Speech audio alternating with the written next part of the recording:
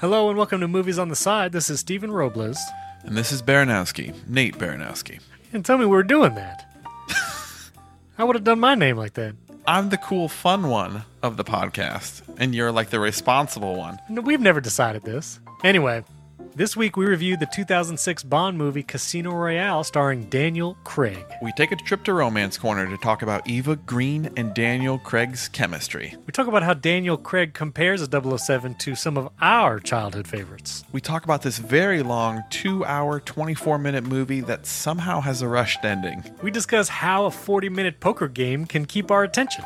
And we return to top fives, talking about our top 5 favorite James Bond theme songs. All that and more on Movies on the Side.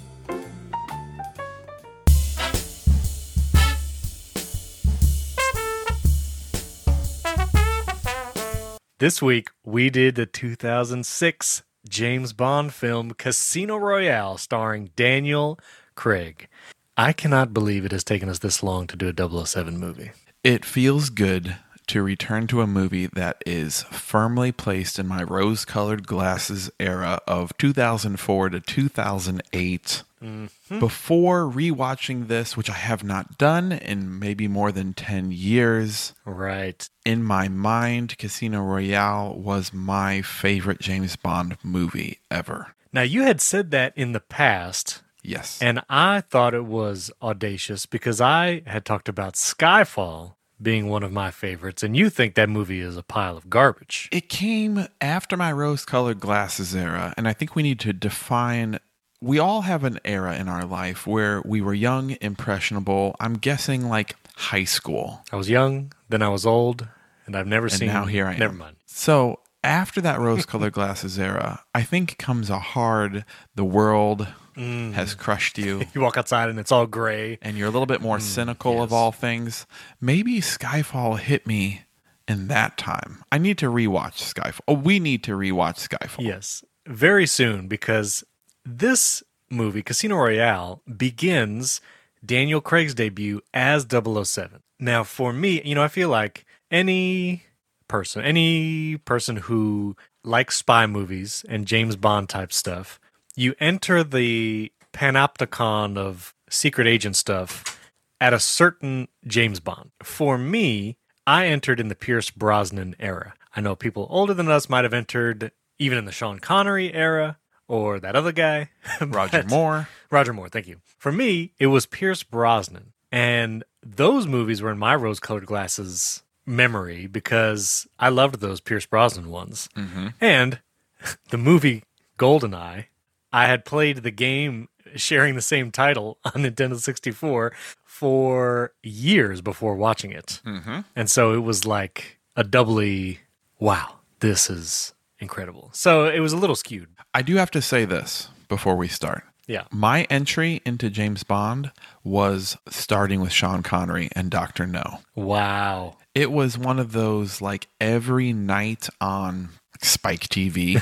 Yeah. Back in the day, we were deemed as children old enough to now watch James Bond movies, at least the older ones. So I started out thinking Sean Connery is my James Bond.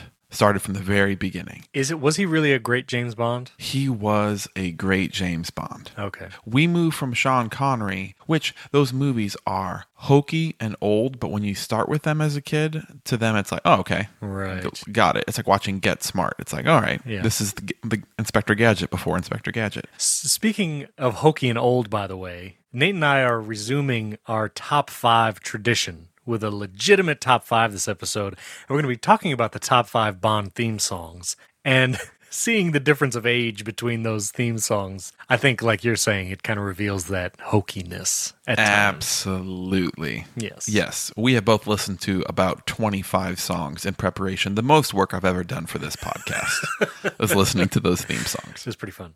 Skyfall, let it crumble. We'll stand tall.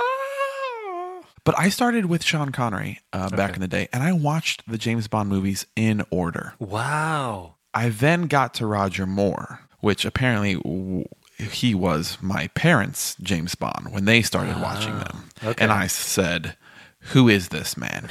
Imposter. This man is not my James Bond. And then we returned to Pierce Brosnan, and I went, okay, all right, I'm back. You are more Connery than Roger Moore. Gotcha. Was Roger Moore like silly or? He wasn't silly. To me, he looked old and a little not cool.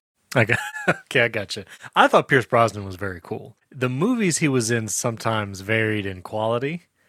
Sometimes.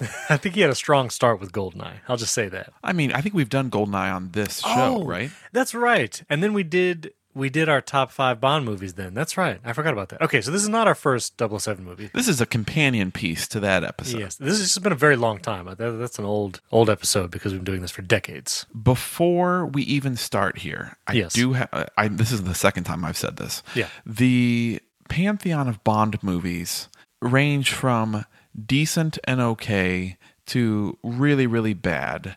And there is also a sort of, how do I say it, problematic side of James Bond that I would give that as a fair warning to anyone who wants to enter the James Bond movie world or bring your kids into it or whatever, that there's a lot of discussions of how this man treats women. He is a womanizer. I mean, he kills a lot of men and he sleeps with a lot of women. And that's sort of James Bond's role in trying to teach, as I have a little baby boy now, thinking about eventually, when would I want to introduce him to James Bond, but also simultaneously say, like, this is not the sort of masculinity you want to emulate, my boy. Right. It would have to be, because even if you skip a scene here and there, there's still like innuendos and just... Sure. Yeah. And I think I would have to say that Casino Royale is the closest to a... Well, maybe, I don't know, Skyfall's pretty good too. I think Daniel Craig's portrayal of James Bond is a little more human, a little more flawed, and you kind of understand he's not just a womanizer for womanizer's sake. I agree. And I think he rivals Pierce Brosnan, because Pierce Brosnan was my first 007, he rivals the top spot in my mind. I've not seen the Sean Connery one, so I would have to go back and watch those. But I really like Daniel Craig's 007. I'll just say that. Okay. All right, this movie's Rotten Tomatoes, Nate. 95. Yep. 95% critic score, 89% audience score. Yep. This is a very high mark for a first Daniel Craig 007. Now, this movie, I'd forgotten much of it. Let me just say that. This was not one that stuck out of my mind for some reason. But this movie is basically going back to when James Bond became a 00 agent. Right. It's kind of like a prequel almost. Origin story. An origin story, which I love the opening in black and white and just that whole feel of it. And it helps you realize, like, oh, okay, this is the past. He's just learning his stuff. Right. We will do a spoiler horn because kind of the very end is the most spoilery of spoilery things. Sure. Maybe we just talk about a couple of the characters. The bad guy in this 007 movie is Mads Mikkelsen, whose name is Le Chiffre. I suppose our friend, Mr. White, will have told you that I have provided reliable banking services for many other freedom fighters over the years. I just have to say, Mads Mikkelsen, he's a bad guy in a lot of movies. I think you've mentioned him in a top 5 bad guy actors. And I really like him in this movie as a bad guy, too. Oh, he's really, really good. I don't have much more to say about him except him sitting at that poker table. Yes. The choice to give him the one eye with a little blood comes out every once in a while when he's stressed. Yes. He's good. So one of the things is sometimes 007 movies vary in action. And I found this one to be kind of action-packed for a lot of the first half. And one of the first scenes is like this crane chase. A tour de parkour. It's a tour de parkour, and I feel like it's, I don't know, maybe 10 minutes of him chasing this guy. But it is, some action scenes, we've talked about movies that are not as good, and you kind of like start looking at your phone because the action scene is not engaging. But this action scene, I was like wanting to take notes, but I also wanted to see what was happening. Like it was kind of an engrossing action scene on these cranes and the chase. And I was like, I feel like it's Daniel Craig's first 007 movie. This kind of opening action scene was the movie saying Daniel Craig can be action 007. Right. This is not the CG Pierce Brosnan surfing the tidal wave. This is a guy who is athletic enough and gritty enough to plow through a drywall wall during that chase. It really does set like, listen, we're taking some of the polish off of James Bond. He's not always going to be in a suit. Sometimes he's going to be running, chasing a guy through a construction yard and probably inadvertently killing a lot of construction workers. True. But he's also able to run in a suit, as we see later in the movie, and he looks great doing that too. Yes. Takes a page from the Tom Cruise school of arm pumping. Yeah, that's right. One of my favorite parts about that first crane chase scene is the bad guy goes to shoot at James Bond and he's out of bullets, so he throws the gun at Bond, but Bond catches the gun and then throws it back at him. I thought that was funny. I don't know. The first 45 minutes, this is a 2 hour and 24-minute long movie. It's long. Yeah, it's a long Bond. And the first 45 minutes, maybe even to an hour, goes by fast. It goes by fast. And it is one of those movies where it is long, but I don't mind the length because, I had to watch this in 2 sections because I'm a new dad. Yeah. Mm-hmm. Halfway through, while looking at it, I didn't have the thought of, oh man, I have another hour 15 to go. Right. I said, oh, great, I have another hour 15 of this movie. Yes. And that's a great feeling. This movie, it feels like a serialized TV show because the first 30 minutes are very different from the next 30 minutes, which are very different from the next 45 minutes, which are very different from the final 30 minutes. Yeah. Don't add those up in your head. But they make it work. Right. Somehow. They really make it work. And it's enjoyable. They do play a lot of poker, which we'll get to that in a second. They do. But a couple things too is that, they were, I think as Daniel Craig as a first-time Bond in this movie, I think they tried to kind of show his action side, his like smooth-talking side, his like quick on his feet side early on, so you feel confident that like he's going to be able to get through whatever situation he gets through. And one of my next favorite parts, just little things, is when he's at this hotel, I think he's in the Caribbean or whatever, and he basically cons his way into the other guy's car. Yes. He shows up in the lady's boyfriend's car, basically, and he convinces her to get in, and he's like, oh, well, we'll go to my place. And she says, where's your place? He says, not far. And he like drives around the loop in front of the hotel, right back to the hotel door. Mm-hmm. and like she laughs, and I was like, oh man, that's pretty slick, Bond. What about a drink at my place? Your place? Is it close? Very. He starts the movie by driving in like a Ford Focus or a Ford Fusion or something. And I love how the movie's like, right. It pulls the rug out from under you because it goes like, oh, is this new James Bond just like a Ford driving guy? And it's like, nope. No. He immediately changes cars and like ends up in the Aston Martin, but like moves to a Range Rover or something halfway through. So there's a scene at an airport, and did you catch a Richard Branson cameo at the airport security? I did not, but I saw that in the trivia section. So that was him. Yes. Okay, I was watching it and I was like, wait a minute. It looks like Richard Branson. And I was like, okay, he must have paid something to get in there. But yeah.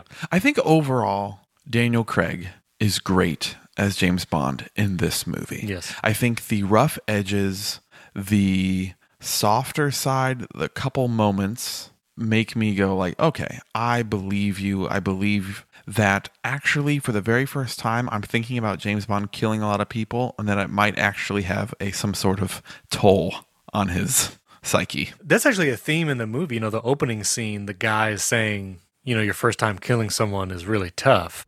How did he die? Your contact? Not well. You needn't worry. The second is... And we see James Bond's first kill, like that fight scene in the bathroom. Right. Like we actually, every once in a while, get a line about how many is this for you now? And it kind of reinforces the idea that there is a mental cost. And even when he starts trying to disconnect himself from like the person side, like, even M kind of tries to remind him, like, there's an emotional cost whether you think there is or not. Right. So I thought that was good that most Bond movies, you don't get that. Right. It's just License to Kill, which is literally a Bond movie title. And then that's it. 2 moments I love. So one, as I was watching this has been a long time since I've watched a Bond movie of any kind. Mm-hmm. And I remembered how much I love Bond movies. They're just a lot of fun. Yep. And one of the things that really make it fun is the music during the movie, like the score. In that airport scene, there's a moment and I'll play the clip, but when they reveal the biggest airplane in the world that kind of this you know, the bad guys are after, and there's this trumpet, like screaming trumpets riff. Yes. When that airplane gets revealed. And as soon as those trumpets ripped, I was like, oh, yeah.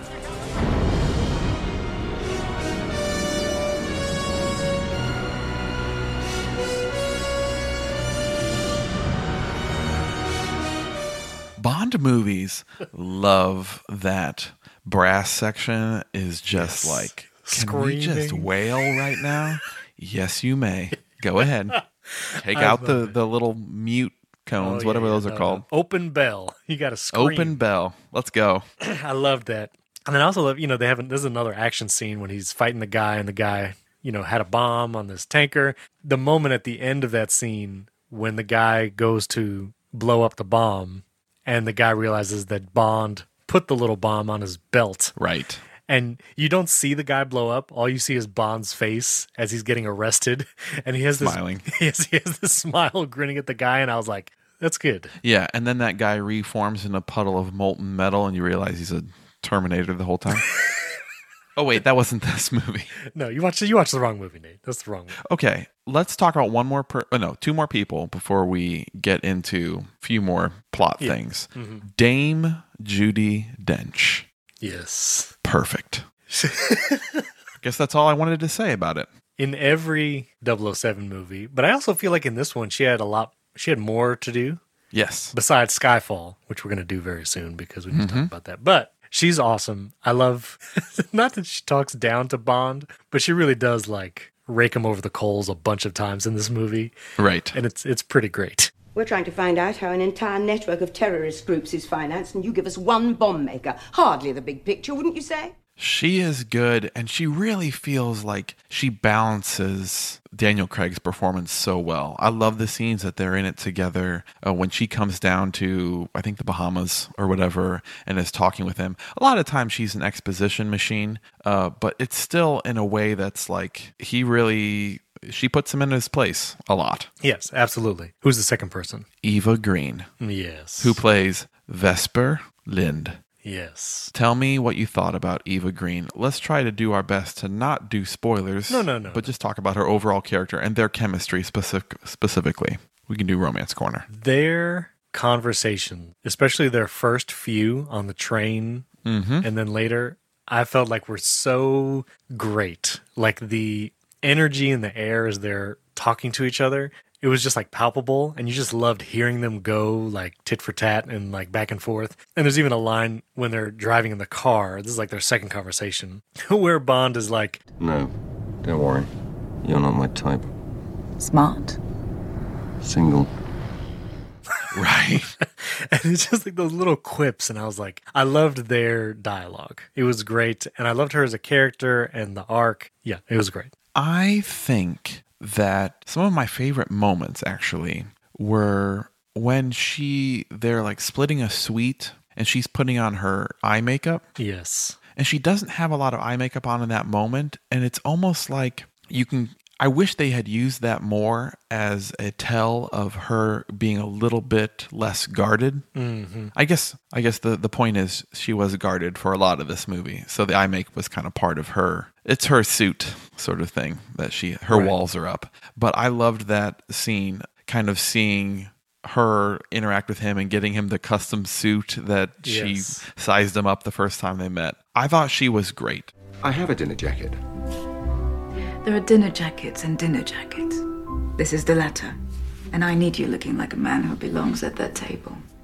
It was so good. I had a hard time figuring out, we'll talk about this plot right after this spoiler horn. I had a hard time figuring out what she was, who she worked for. It was like Her Majesty's dollar Treasury Department. Basically, honestly, I thought she was Moneypenny at first. Like I honestly did. Like I thought Bond called her that. No, she says, "I'm the money," and he says, "Worth every penny." Right, which is, I guess, just a quip. Little wink For all the 007 fans, yeah. I'm the money. Every penny of it.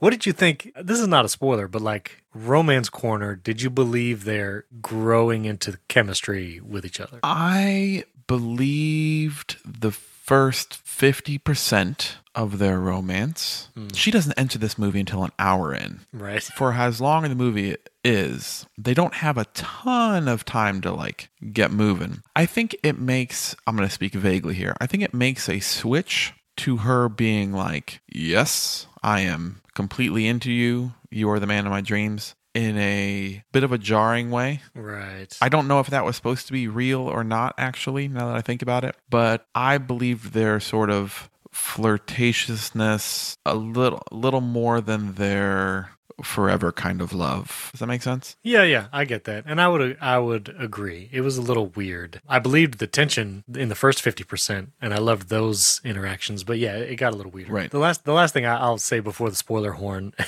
there's like, I don't know, 30 to 40 minutes of poker playing in this movie. I loved it. You would think that would make for boring movie watching, but somehow they make it super interesting, engrossing, and, you know, we have like breaks in the poker game and we get different scenes. One is a fight scene, one is like another scene. And like the way they do it, it wasn't until after I watched it, I was like, there was like 30 minutes of poker playing in that movie. Right. And I didn't realize it at the time, only in retrospect, but it was still like good. I don't know, it was fun to watch. Yes. Shout out to the dealer. Oh yeah, I love because his calling out hands, flipping cards. Yes. Raise 1 million, Monsieur Bond. Yes. Gentlemen, the big blind is now $1 million.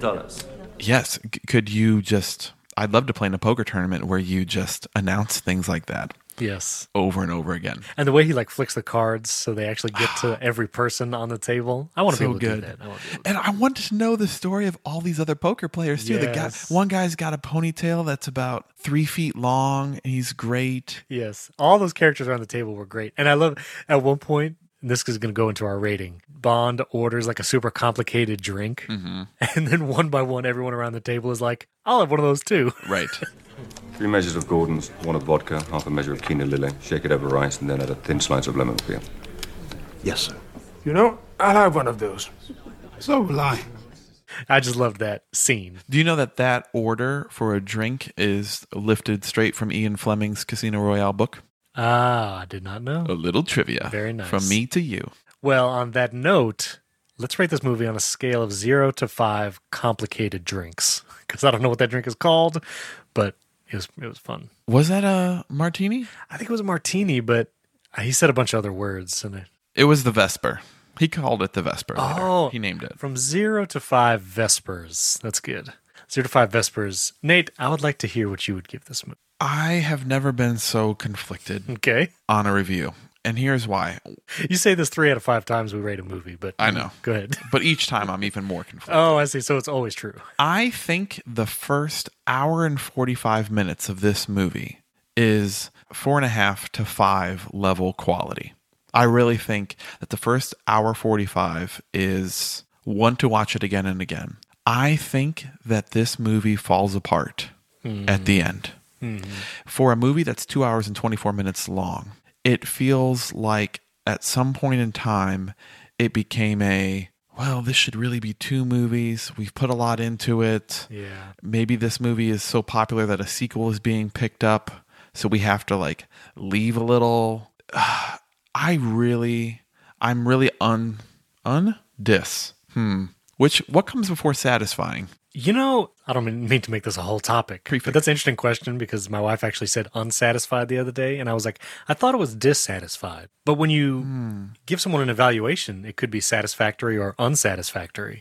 So I feel like it could be either. Okay, wonderful. Yeah. I will say the last 30 minutes are unsatisfying. Yeah. That is a shame because I think it's almost as if they ran out of time, which is impossible because it's a 2 hour and 24 minute movie. And like you said, they spent 30 minutes playing poker.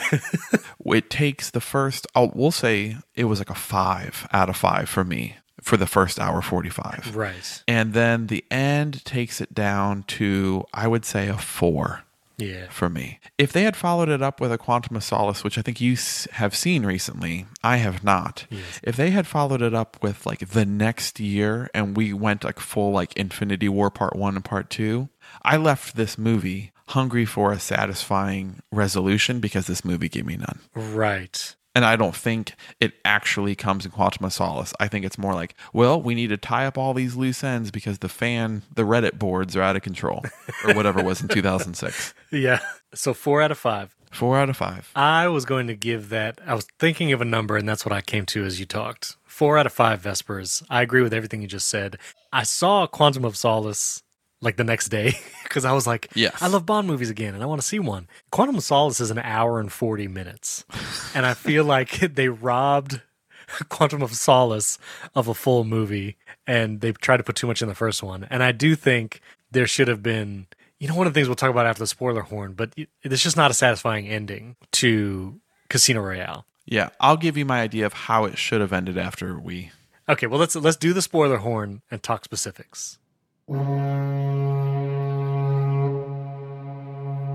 Vesper is apparently working for a secret organization to give them the money that Bond won from the poker tournament to save the life of her old boyfriend. Right. They blackmailed her. Her. Yeah. So she is neither fully good or fully bad, but at the end, she purposely dies in a metal cage, which is not great. Yeah. Because it's like, you can work with Bond. Like, if there's ever someone who can, like, get you out of this mess, it's him. He knows you betrayed him, and he is still trying to rescue you. Please do not.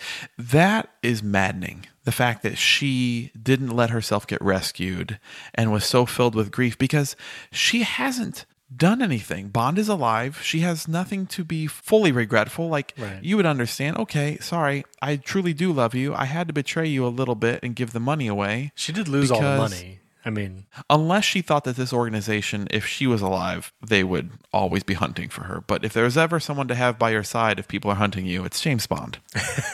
I remembered that she died, like from my first watching this movie years ago. It's a startling drowning scene, by the way. The drowning scene is gut-wrenching. I remember that she died, and I remember it being disturbing. I forgot that she did it willingly. Ugh. I had remembered it where she was like trapped underwater and Bond just couldn't get her out in time. I forgot that she basically chose to drown. Right. And when I realized that on this watching, I was like, I don't like that. Like, I don't like that at all. And I also feel like, so talking about the ending, first of all, let's go back just a little bit. Talking about the poker game. Yep. I loved the feeling of him losing and having $0 and then being able to come back, seeing his emotions rise up, and he was like going to... him grabbing that knife. The knife, just like, yes.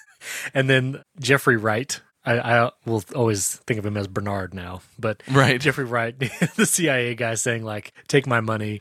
Why did we get more Jeffrey Wright in this movie? I wish we did. I mean, and you know what's sad is he's actually in Quantum of Solace for like 3 seconds. Really? And I wish he should be a bigger character in all these movies. This movie said, okay, we'll give you the money, but CIA gets the credit for taking down Le Chiffre, and then we never hear from the CIA again. Right. Well, it's the Quantum of Solace movie. Like, the CIA is a lot more in that movie, and it's not great. And one of the reasons why I would think this Casino Royale is a higher rating because Quantum of Solace is clearly a worse movie. Okay.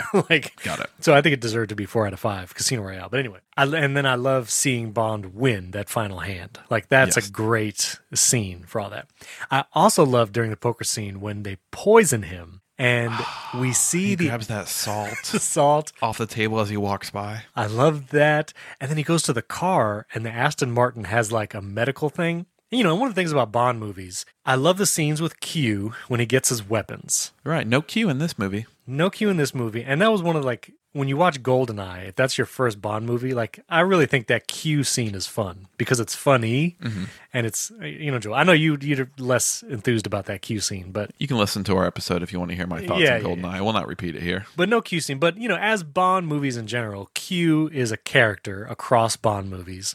And I feel like the car is a character across Bond movies because there's weapons in the car and it has like special abilities. And it was cool to see, like, there was a car chase. We got some fast driving, but it was also fun to see the car as like a medical device where, you know, this car can help Bond in many ways, including a defibrillator and like being able to send blood work back to MI6 and see all that. So I just liked all that. Stay calm and don't interrupt, because you'll be dead within 2 minutes unless you do exactly what I tell you. I'm all ears. This movie did have it right by I did not care about anyone at MI6, where I feel like future Bond movies in the Daniel Craig-verse was like, you know what we need more is more people back at MI6 doing things. Whereas like, I'm okay with these faceless guys trying to figure out what is poisoning him. I don't understand why they're there, but I'm cool with not knowing their names. Right, and the one character we care about is M. Like, we know M. Right. Everybody else is just a peon, you know. But anyway, I thought that was all interesting. And then after the fight scene around the poker game, Vesper is crying in the shower. And I thought that was a good scene. Like, where Bond, like, goes and sits next to her because she's kind of, like, traumatized. And I believed her. Like, even though she turns bad, yes, that scene, I think, is genuine. And that was a good scene. That, I think, was the most I ever liked James Bond. And I think the most I went like, oh, he is actually a good guy. Although he's, right, surrounded by a lot of kind of womanizing crud. At first, I read in the trivia section, they wanted Eva Green to be in the shower in her underwear, which would have been the worst decision. And Daniel Craig himself was like, no, it doesn't make sense for the scene for her to like take off her clothes before going in there. And I love that scene isn't about like, oh, look at these two beautiful people in the shower. It's meant to be like one person's seen a murder, right, and is traumatized. And she is so distraught that she is fully dressed in the shower. Yes, exactly. And they both are, and that was filmed in one take, and it was magic. Yeah, that was a great scene. I could have done a little less with the finger sucking, but other than that, it was magic. I mean, yeah, it was a little weird, but it was also like she had blood on her finger and she couldn't get it off. And so he didn't want to like... Put that in my memoir.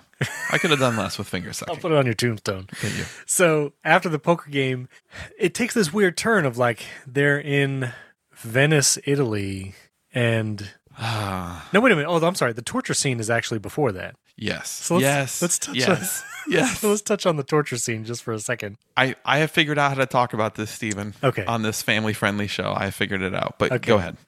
Well, so Vesper goes out and they grab her, and so Bond chases them in one of like the car chasey type scenes. Sets a world record for the number of flips an Aston Martin has done. That's a real thing. They air cannoned like 6 different rotations on that thing. That's amazing. It's brilliant. Yes, that flip is... You feel it because you're like, oh, he's being taken out right now. But also like putting Vesper in the middle of the road to make Bond veer. Right. That was like, whoa. That was interesting and, evocative. Do you ever watch a scene like that where a car flips over and you're just watching to see how many times it hits on the roof section? Because in my head, I think, well, like as long as you don't hit the roof, I think you're going to be okay. I do think that. I'm like, how survivable is this roll? Right. But so they capture him and they bring James Bond to this boat, this like tanker. Oh, were they on a boat? Yeah, there's like a scene of them pulling up to like a dock. And so they go into like this dirty oil tanker. Vesper disappears and we hear her yell every once in a while. And then James Bond, I'll leave to you. You said you figured out how to talk about this, but this is the interrogation torture scene. So James Bond gets tortured. And there is a big ball of rope. Mads Mikkelsen swings it and hits him as he's tied to a chair. They cut out the bottom of the chair and hit him. I think there's like a rock on the end. Like it seems like a stone or something. Oh, is that what it was?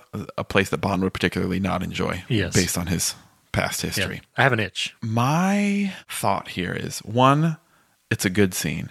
2, I don't think he ever recovered from that.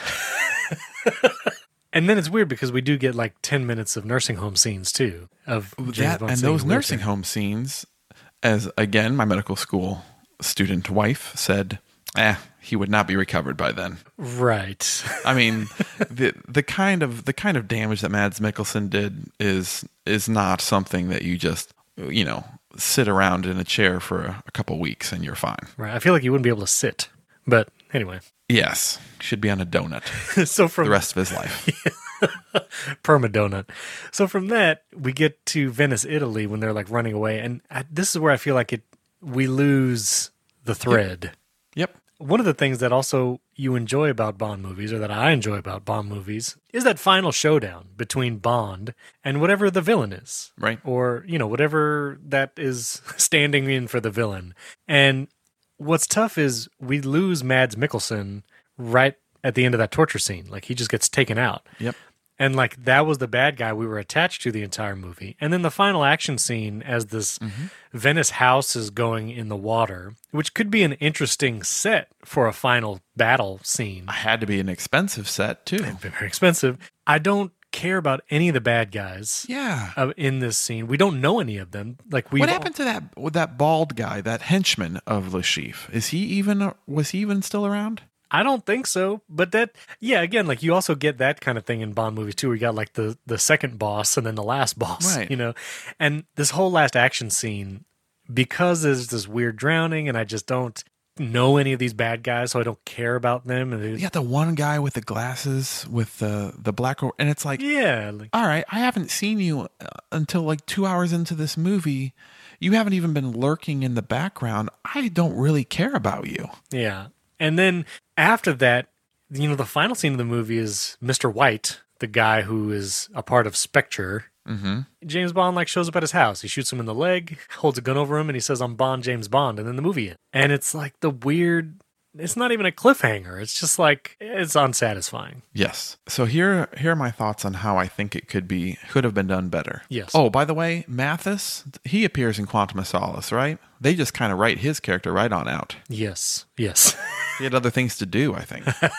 I think he gets written out pretty quick. I would have loved a cliffhanger at the end of this movie would have been fine, especially if they had a whole package for Daniel Craig. Like, you're going to be Bond for a while. I would have loved it to end with a Mads Mikkelsen. You could do the torture scene or not. Have some sort of showdown. He has Bond. A mysterious organization comes in. Mr. White comes in. And he takes out Mads Mikkelsen. And then Daniel Craig does his recovery. And it's like him and Eva Green are all good. And then right after that, I would have loved it could still be the Venice. He learns that the money was never transferred. And she's gone. Right. And M's like, you have 48 hours to get that money back to us. Otherwise, like, you're out of MI6. And like, are you part of this sort of thing? You see his face harden. And he was like, you know, like, or something about like, M should ask him, like, will you be emotionally compromised for this mission? And he looks at a picture of her or something and just like shoots it and says like, no. Yeah.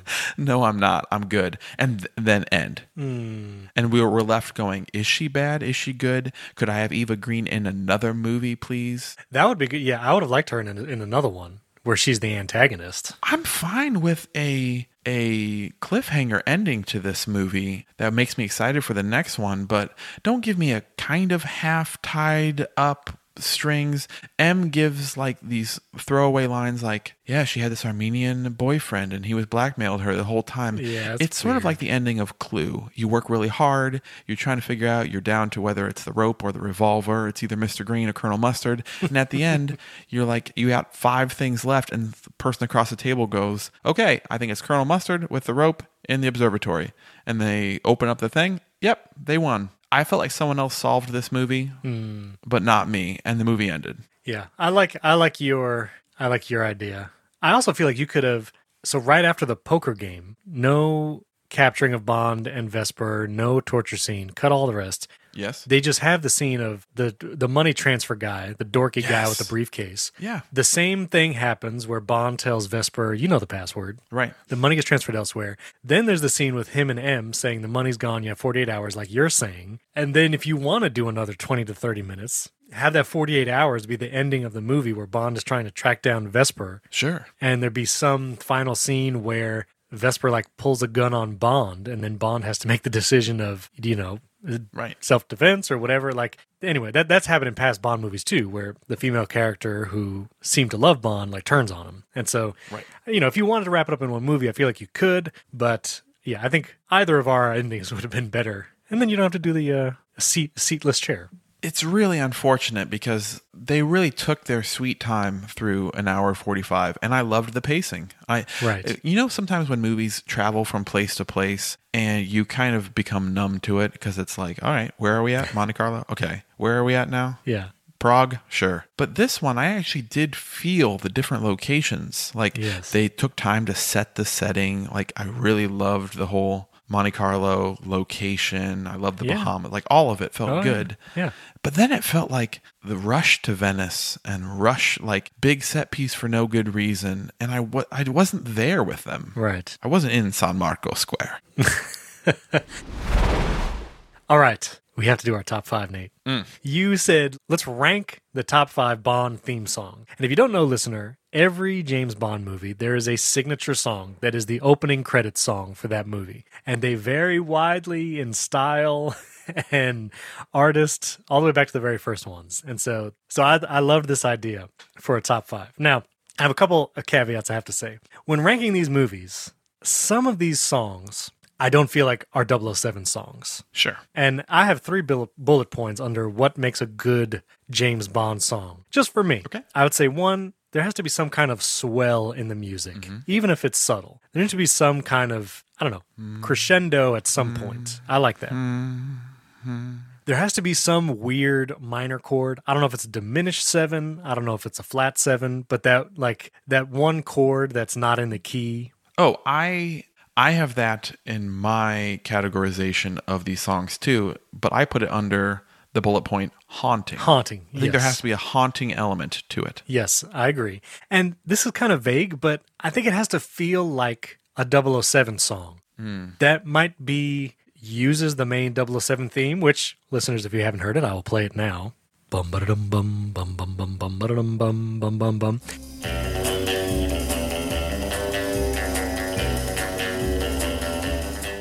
And many of those songs use that in the song. And so I love that. You don't have to use that exactly, but it has to have that kind of secret agenty feel at some point, I feel like. Those whiny trumpets. Yes. Screaming trumpets is a huge plus in any of these songs.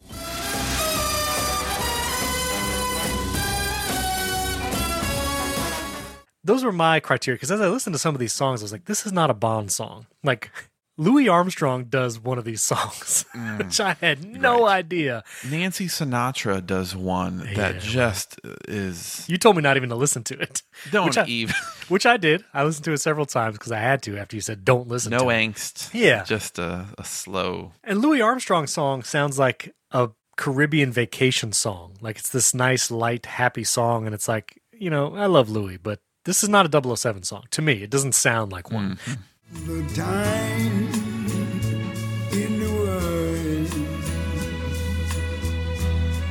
time enough for life.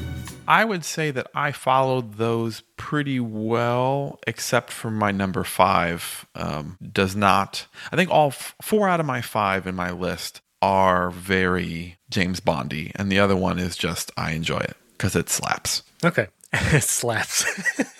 And one other caveat, the main Bond theme that like overarches all these movies. From Dr. No, the first one. From Dr. No, the first one.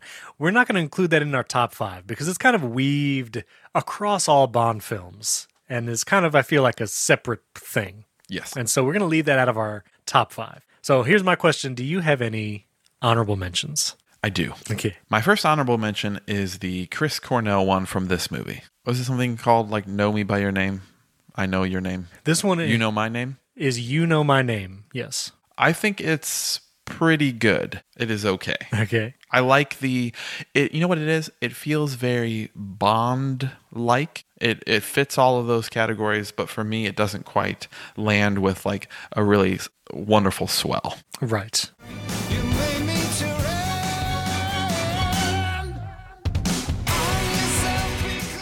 And then my other honorable mention is basically and I have one of them on here, but shout out to Shirley Bassey. Yes. Dame Commander Shirley Bassey. That is her rank as a dame. Okay. Her voice is basically the human equivalent of the unmuted open bell trumpet. Yes. And I love it. Yes, that is very good. Before I give you my honorable mentions, were there any that you would put at the bottom of the list? Oh, yes, there are. Bottom of my list. Sorry, Shirley Bassey again. Moonraker. Yeah. I did not care for All Time High by Rita Coolidge. And I think For Your Eyes Only and Nobody Does It Better are not Bond songs. They're just slow dance songs from the late 70s or 80s. Yes. What about you? So the bottom of my list, of all the songs, I really didn't like Madonna's song, The Die Another Day. Madonna's one was rough.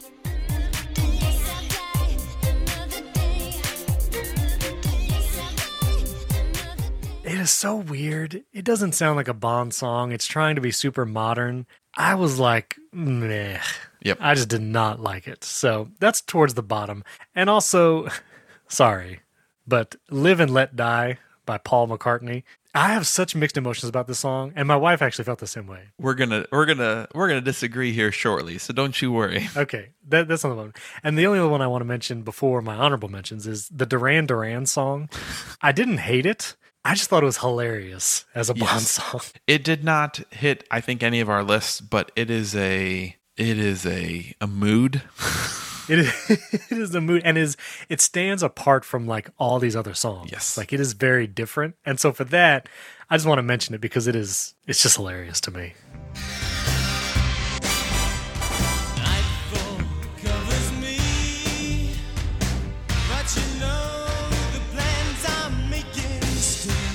Okay, a couple honorable mentions from me. So I have 4. Sorry. Very quickly. License to Kill, Gladys Knight. She sounds pretty good. I liked that one. Mm-hmm. The Casino Royale, like you said, You Know My Name. Honorable mention. It was interesting. Yes, agreed. No Time to Die by Billie Eilish, which is the unreleased Bond film, like the next one coming. Right. I really wanted to love it. And then I listened to it with Whitney. Whitney was like, she's barely making any sound. Like... so like quiet, like her vocal cords are just touching. Was I stupid to love you? Was I reckless to help?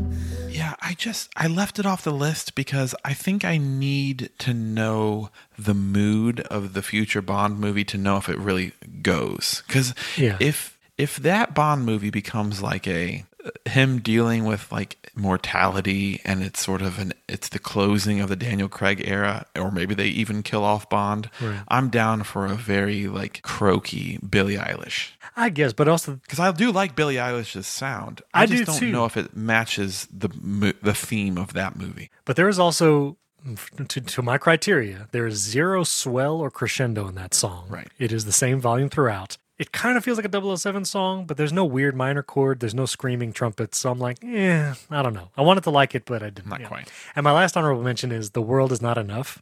For some reason, like, I kind of liked the theme. And there's also a harp. There's a harp glissando, Nate. A harp glissando. And the song... Okay. Wonderful. The song title is actually in the film, and the line in the film is actually pretty good. Can I just say, though, The World Is Not Enough, if you could play a section right here of the actual melody, The World Is Not Enough. The world is not enough, but it is such a perfect place to start my love. I feel like they just took the old Bond theme, some sort of melody riff, and just put words to it. It felt like it wasn't anything new. It was just a recycled. That's fair enough. It is a later Bond, yeah. Which is fine. Okay, so anyway, those are my honorable mentions.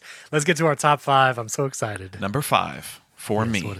When you were young and your heart was an open book, makes you give in and cry. Say live and let die. Then live and let die. Bomb. Okay, yeah, Paul McCartney. I get it. It's the Paul McCartney song. Again, it's not James Bondy. It takes so many turns to that bum bum bum bum bum bum bum bum bum. It goes a lot of places. I know it's weird, but I love it. It's super weird. Whitney was like, this is 4 songs in one. It is. Because every section is totally disconnected from the others. I like the instrumental breaks. Like the dun dun dun dun dun dun dun. Dun. Like, that's interesting. But I can't stand the voice. It gives me almost Bohemian Rhapsody vibes of how much it changes between the different parts of the song. That's a terrible thing to say about Bohemian Rhapsody. This song is, I don't think is great. It's nominated for an Academy Award for Best Original Song from a movie. So There's you watch your tone. Not a lot of other options. That's my, that's what I have to believe. But anyway, all right. Well, my number 5, I'm going with one of Bassie's 3 songs. Diamonds are forever, forever.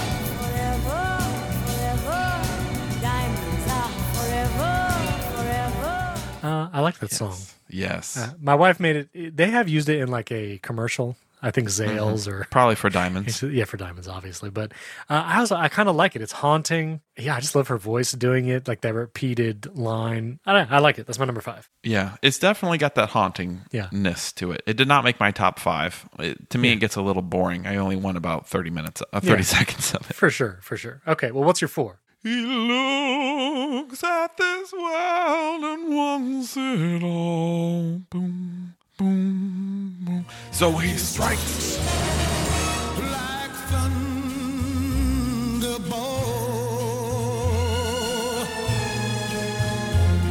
It is Thunderball. Thunderball by Tom Jones.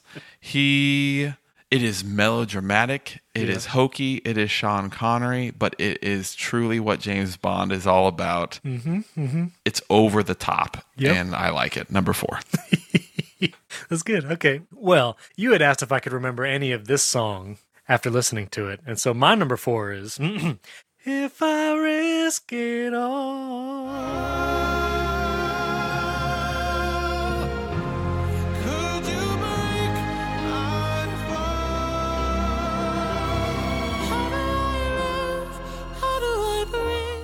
How can I? Anyway, that Sam Smith song. Was that you, Sam Smithing? Yeah, that was me. The Sam Smith song, "Writings on the Wall." I did enjoy it because and that one line, and because the orchestra follows him in the "If I risk it all," like that line right there was enough to get me. Now I listened to this with Whitney, and I was a little nervous because I was like, this guy can really sing. He can. I don't even know if I should introduce Whitney to this guy because who knows what's going to happen, you know? Sam Smith might be one of my favorite male vocalists ever because it's such a unique sound. So we actually went and listened to some of his like top songs just on Apple Music. Yes. He sounds so great in so many of those. And even Whitney said like, he sounds amazing there. Yes. In the Writings on the Wall, once he goes into like his high falsetto, it's less evocative and powerful. Like the line, "If I risk it all," like that is like the most powerful, I think, in the song. Yeah, the Writings on the Wall part, he kind of draws it back. Yeah, and it's tough because I wasn't crazy about that part, and my wife was like, "He's also pitchy," and I don't know, she hears a lot of pitchiness, and I'm like, "Well, I'm not going to call Sam Smith out on that, and you can do that." But I did really like that line, and he does have a great voice, and I knew of Sam Smith. I've never listened to a lot of what he did. So hearing his voice, like kind of for the first time-ish, knowing it was him, I enjoyed it. So Writings on the Wall. If anyone wants to get an intro into the ability of Sam Smith, might I suggest looking at the song Latch, but the acoustic cover. So if you just type Latch acoustic into Google, okay, you will hear it is an amazing falsetto to chest voice flip that he does over and over again. It's fantastic. So one of the things in musical theater that we learned like in high school, not that any of us could do it, but we had one guy who could do it, was like the ability to mix your falsetto voice with your full voice. Right. And Sam Smith can do that to great effect and then flip completely one direction or the other, and it's amazing. All right, what's your number 3? It has one little bit at the beginning. Okay. I don't even care about the rest of it, but it starts with bum bum bum bum.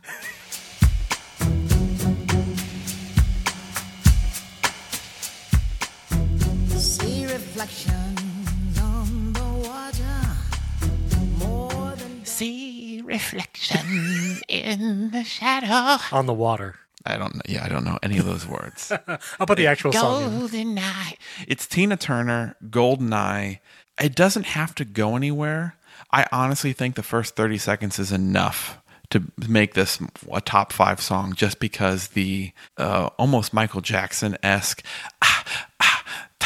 at the beginning with the bum, bum, bum, bum. Yes. I don't care that it doesn't go a whole lot of places. Right. It's good, and Tina Turner was meant to do a James Bond theme song. Yes. Nate, we share our number 3. Ooh. I also put Goldeneye on my number 3. I texted you because I forgot what the theme song sounded like. And I was just listening through the playlist, letting it go. And I heard that intro and I was like, whoa, that just gave me the chills. Bum, bum, bum, bum. Yes. But also, like, it does build. There's some trumpets in there hitting some high notes. And yeah, Tina Turner. Her voice is great for a Bond song. So yeah, that was my number 3 as well.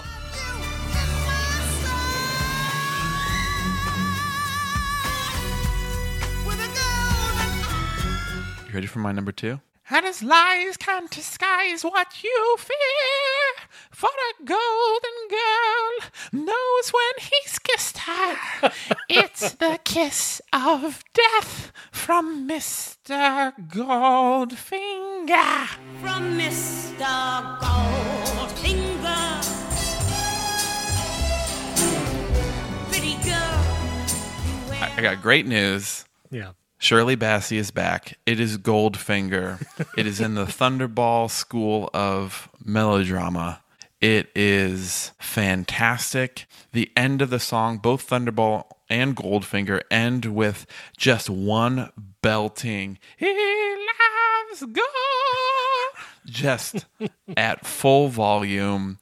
It has the whiniest brass you've ever heard in a song. In this song, it is perfect. It is a Sean Connery movie that has a lot of fond memories for me. There you go. Goldfinger is number 2.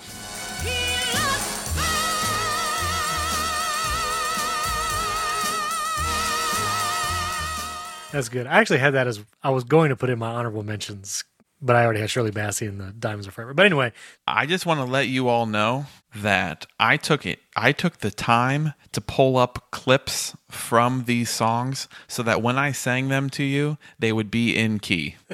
And I did not. So I have no idea if mine are in the same key. Perfect. Sam Smith's song, most assuredly not. Wait, are you telling me you won't when it when you blend it with Sam Smith, you're telling me we won't be confused where you stop and he starts? No, that'll blend perfectly. I'll put some auto-tune on it. So my number 2, I'm just going to replay what you sang. The Thunderball. Because Thunderball is my number 2. Yes. So he strikes like thunder.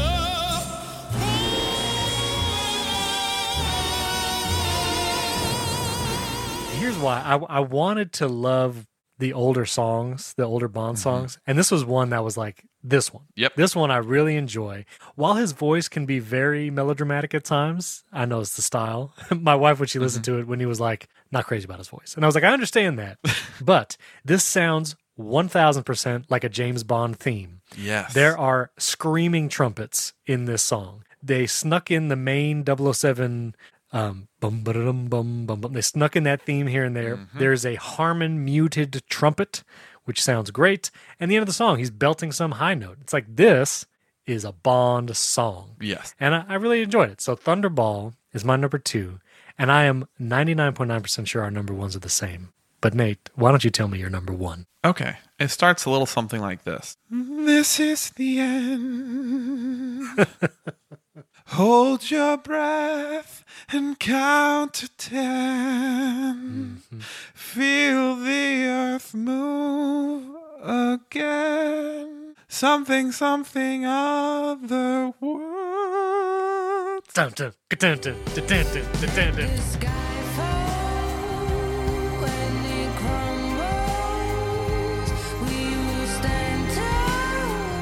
Yes. Skyfall. Adele. I don't think, other than Shirley Bassey, there is anyone alive now or since past who is more perfectly suited to have their voice fit to a James Bond theme song than Adele. Yes. Haunting. Yes. Beautiful. British. Right. Right. Key there. Key. 100%. This is also my number 1. I don't know how it could not be the number 1 Bond song. Not only is her voice perfect, but the structure of this song, it has like a bridge. It has huge swells. There's like a chorus that comes in during the last part of it that really adds to the energy.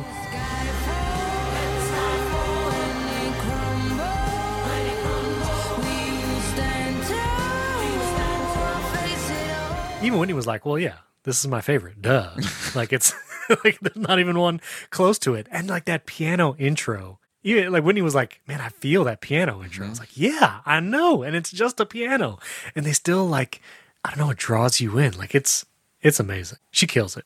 It's very good. Having listened to almost 25 of these songs, yeah, I think I can also say, not to be like a huge stickler, doing a top 5 of these songs, these are not the best musical songs by any stretch of the imagination, and you're really comparing them to each other. Right. There are a lot of stinkers. Oh my goodness. A lot of stinkers. A lot of stinkers you have to wade through to get to the pearl of like a Skyfall. And even a Skyfall, I don't even think is a top 3 Adele song. No, it's not. But it brings it way to the top of Bond songs. And like when this song came out, I actually listened to it just to listen to it. Like I just enjoyed hearing her sing it. Yeah, a song that can also top charts is, right, and also be a Bond song is pretty cool. That is why Live and Let Die, just because it topped a chart, I mean, come on. It did. If Adele was it's alive, a journey. then... It's also a journey that I really recommend everyone go on because it is 4 songs in one. Yeah, it's crazy. But anyway, Skyfall, number 1, amazing. You know, you said no one alive or dead could do a better Bond song. Not a better Bond song, a better Bond singer. Right. That's what I meant. We never got a Bond song from like Whitney Houston. Do you think she would have done a good one? I don't think she's haunting enough. I think if you're not going to go haunting, I think the Tina Turner is the better play than a Whitney Houston because Whitney Houston, I love Whitney Houston. Absolutely. She can belt it. How do I know? I want to dance with somebody, all of it. But it's a little too, even I Will Always Love You, it's a little more hopeful than I want. I want a little bit more angst. It's got to be dark. Yeah. Yeah. Well, listeners, I hope you enjoyed this top 5 Bond songs. Let us know what you thought. Add us on Instagram at Movies on the Side, Twitter at Movies on the Side, Facebook, same thing. We'd love to hear from you, hear from your favorite Bond songs. Maybe what's your favorite Bond movie? Maybe we can review that next. We would love to hear. Also, don't forget, give us a 5-star rating and review in Apple Podcasts. That'll help us climb the ranks of movie review podcasts. There's a few million of them out there, so, any 5-star review would help. And we also have bonus episodes every week. This week is no different. Check out our bonus episodes on patreon.com/moviesontheside. Support the show with any amount just because you love the show, and then you get access to all the past and future bonus episodes. And like we always say, I have no armor left. You've stripped it from me. Whatever is left of me, whatever I am, I'm yours. I like how you said a Daniel Craig line in a Sean Connery voice. Moving into a Liam Neeson. Yeah.